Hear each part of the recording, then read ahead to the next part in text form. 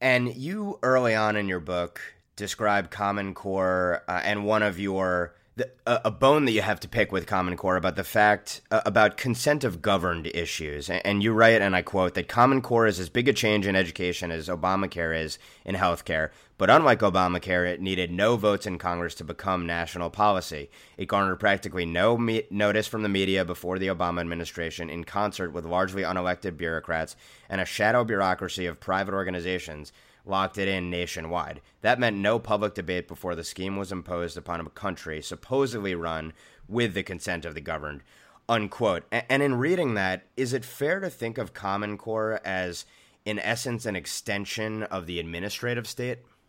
Absolutely, absolutely. And so there, yeah, okay. Sorry, you hit on one of my favorite topics. Oh, I should say least my most hated topics, therefore about which I like to rant the most. But absolutely, the Common Core, I think, is basically an expression of the administrative state, and what the administrative state is a vast, unaccountable, unelected bureaucracy that, because it isn't accountable, Americans who pay the salaries of all these people cannot fire them, cannot tell them what to do, so on and so forth. And they unite, all of the faculties of the three branches, the executive, the legislative, and the judicial, very often. So it's a very un-American system of government that has grown up in this country and that we are now governed by, and Common Core is a representation of that.